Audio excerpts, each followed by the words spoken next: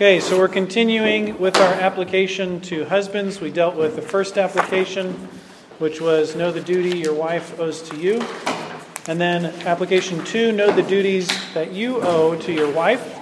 We talked about a husband's duty to love his wife, to pray for his wife, to bless his wife, to instruct his wife, to counsel and admonish his wife. And then in the 6th place, to countenance your wife when she does well. And remember, countenance is the face, and in Scripture it refers to an approving look. That's the idea of the countenance. So a husband has all in authority.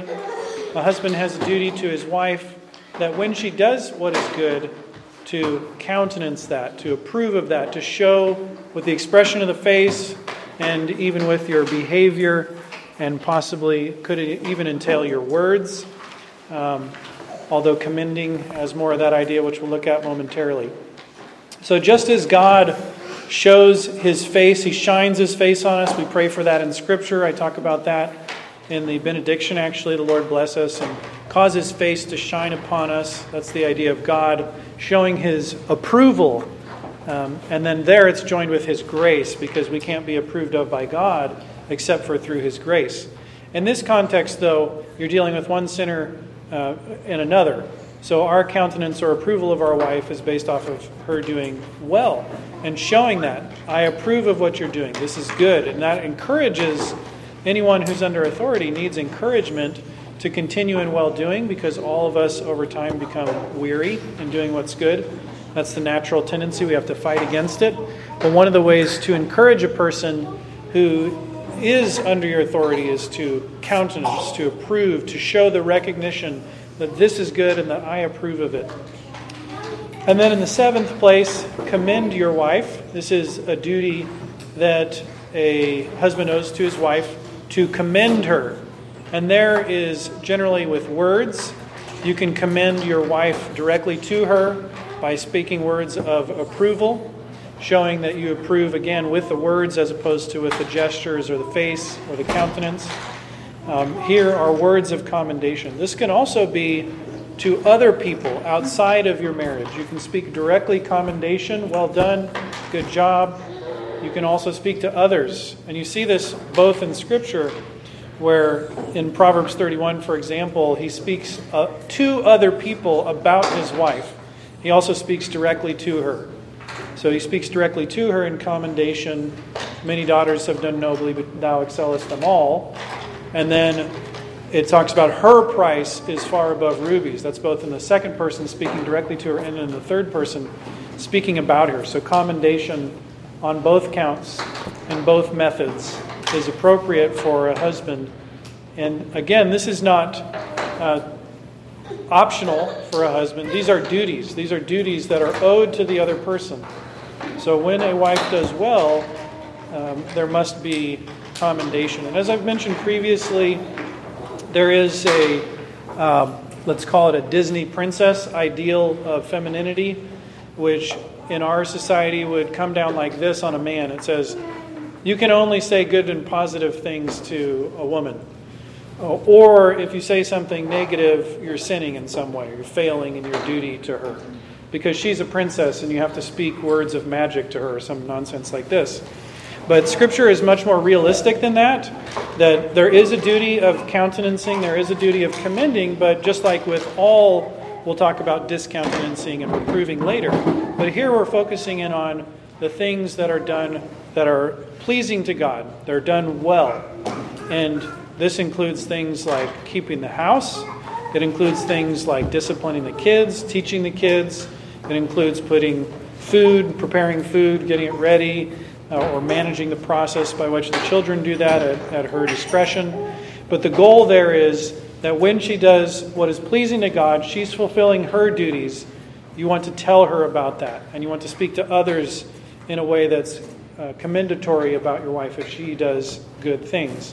If you enjoy a meal, let her know. She put time, she put energy into it, and you appreciate it. Therefore, you have a duty to tell her about that. If she takes a stand for the gospel, if she takes a stand for God's commandments, she's being swayed by external parties to displease the Lord and to follow after her own will, and she decides to do what's right, That's especially important, is the moral character, the foundational issues, not merely the things that are fleeting. Beauty is fleeting, charm is vain. But a woman who fears the Lord, she shall be praised primarily by her husband. He has that duty of commending her. And then the eighth duty is reward your wife when she does well. So countenance has to do with your gestures and your face and showing approval and acceptance in her well-doing, commending your words, your speaking to her and to others about the good things she's done. And then rewarding there is important. Oftentimes, again, it's discouraging to deal with kids or even you as the husband. It can be hard on a wife. And there need to be things to lift the spirits, to encourage. If you think about God's paradigm for government, how He governs His people, how He governs men and nations, even individual Christians, it talks about how the Lord is a rewarder of those who diligently seek Him. So God's model for government is, if you go out of His ways, He'll chasten you to draw you to repentance. And if you walk in His ways, He says He will bless you. He will shine His face on you. He'll be gracious unto you. He'll reward you.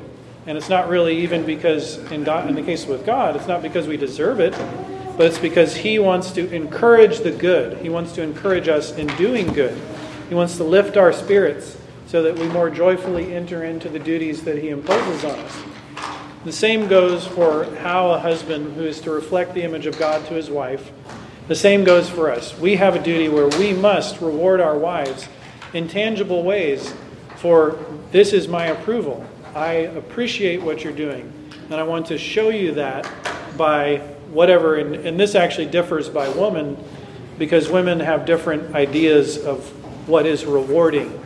You know, if you gave some women a shotgun, she might think that's rewarding, but most women probably not. There might be something more like flowers, for example, or a back massage, or take some time off, I'll take care of this thing. These are the idea of reward, and it differs by woman. But this is important because it has to be attached to doing what is well. Just like with children, not that women are children, that's not the point, but just like with children, if you encourage someone who does evil, guess what you get more of? You get more evil.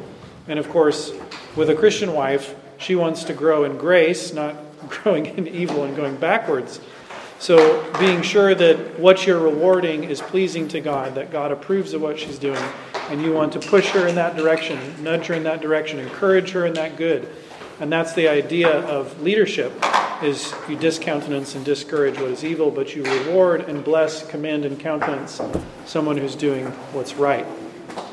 And then the other side, which I've mentioned briefly, and we'll get into more detail in the ninth place, discountenance your wife when she does evil. And this, again, back to the idea of the face. There's a face that approves and there's a face that disapproves. And it's not inappropriate for those in authority, even husbands over their wives, to show their wife, I disapprove of what you're doing. And specifically because she's under your authority, you're responsible not for every action that she does. That's a defective idea of the husband's headship. But a husband is responsible to respond appropriately, depending on how his wife is behaving, to either encourage or discourage what she's engaged in. So discountenancing, you show with your gestures, with your face, and let her know you do not approve of what she's doing. Now, again, this is a tool in the arsenal, and because this is a squelching of a person, you want to make sure that it's actually evil what the person is doing. You want to make sure your wife is actually sinning, and it's not just something that you have a preference about, that you've never told her about, and then you get upset because she's not doing your unspoken request. Well, that's kind of like back in Sunday school when people had unspoken prayer requests. I'd always say, well, then I'm not going to pray for it.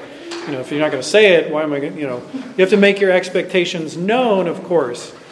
God knows our hearts, other people don't. So a husband has to say, if it's some indifferent matter and you want it to be done a certain way, make sure that your expectations are known, because if you're going to show disapproval by your countenance, it has to be evil. It has to be that she's defying your order, for example, or she's displeasing God in some way. So showing that physically with your countenance, that's what the duty is. And then reproof, in the 10th place, to reprove your wife when she does evil. And this is, again, the words. And again, like I said, the Disney princess model says there's no place for a husband to reprove his wife because she's a princess and she sits on her throne and your job is to bow before her. But biblically, that's not the case. It's not realistic. It's not living in God's world. In God's world, the husband has real authority, and real authority includes reproof or showing, literally pointing out a fault. And again, this has to be done for the good of the person that you're reproving. Now, just to line these up between commending and reproving, and to say that there are certain people who have various tendencies or even seasons in your life where you might be tempted to be extremely fault-finding, or you might be extremely man-pleasing.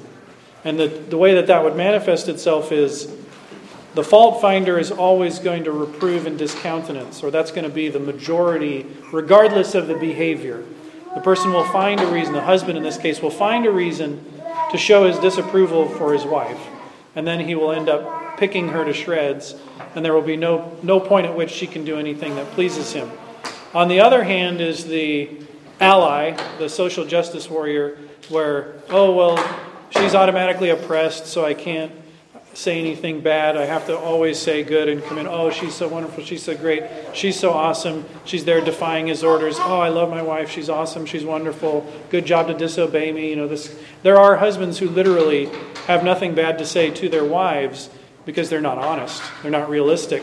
They're not thinking about it from God's perspective, which is, if you want to love that person, you have to be willing to say difficult things at times.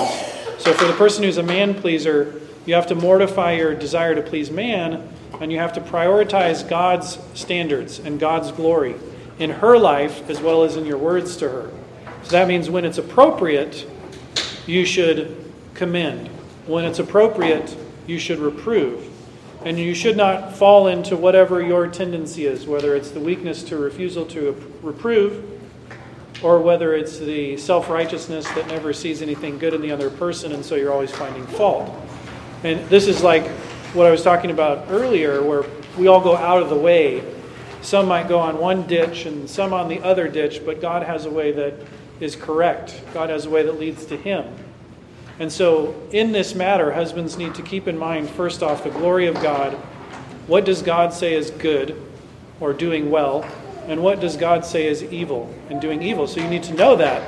You need to have that as your frame of reference, so that when you're interacting with your wife, you're not puffing her up in her sin, or you're not crushing her when she does what is good. But rather, the goal is to help her to grow in grace and in knowledge, so that she will have an awareness that there are things that displease God about what she does, and there are things that please God about what she does. And also there are things that displease you and things that please you. You have to let her know that, so there has to be open communication, which is in some ways taken for granted in these duties, that you're going to be willing and able to take the steps to say the things that need to be said for the glory of God and the good of your wife. So those are duties that a husband owes to his wife. And then, God willing, next week we'll pick up with the duty of protection and so forth concerning a husband's duty to his wife. Let's close in prayer.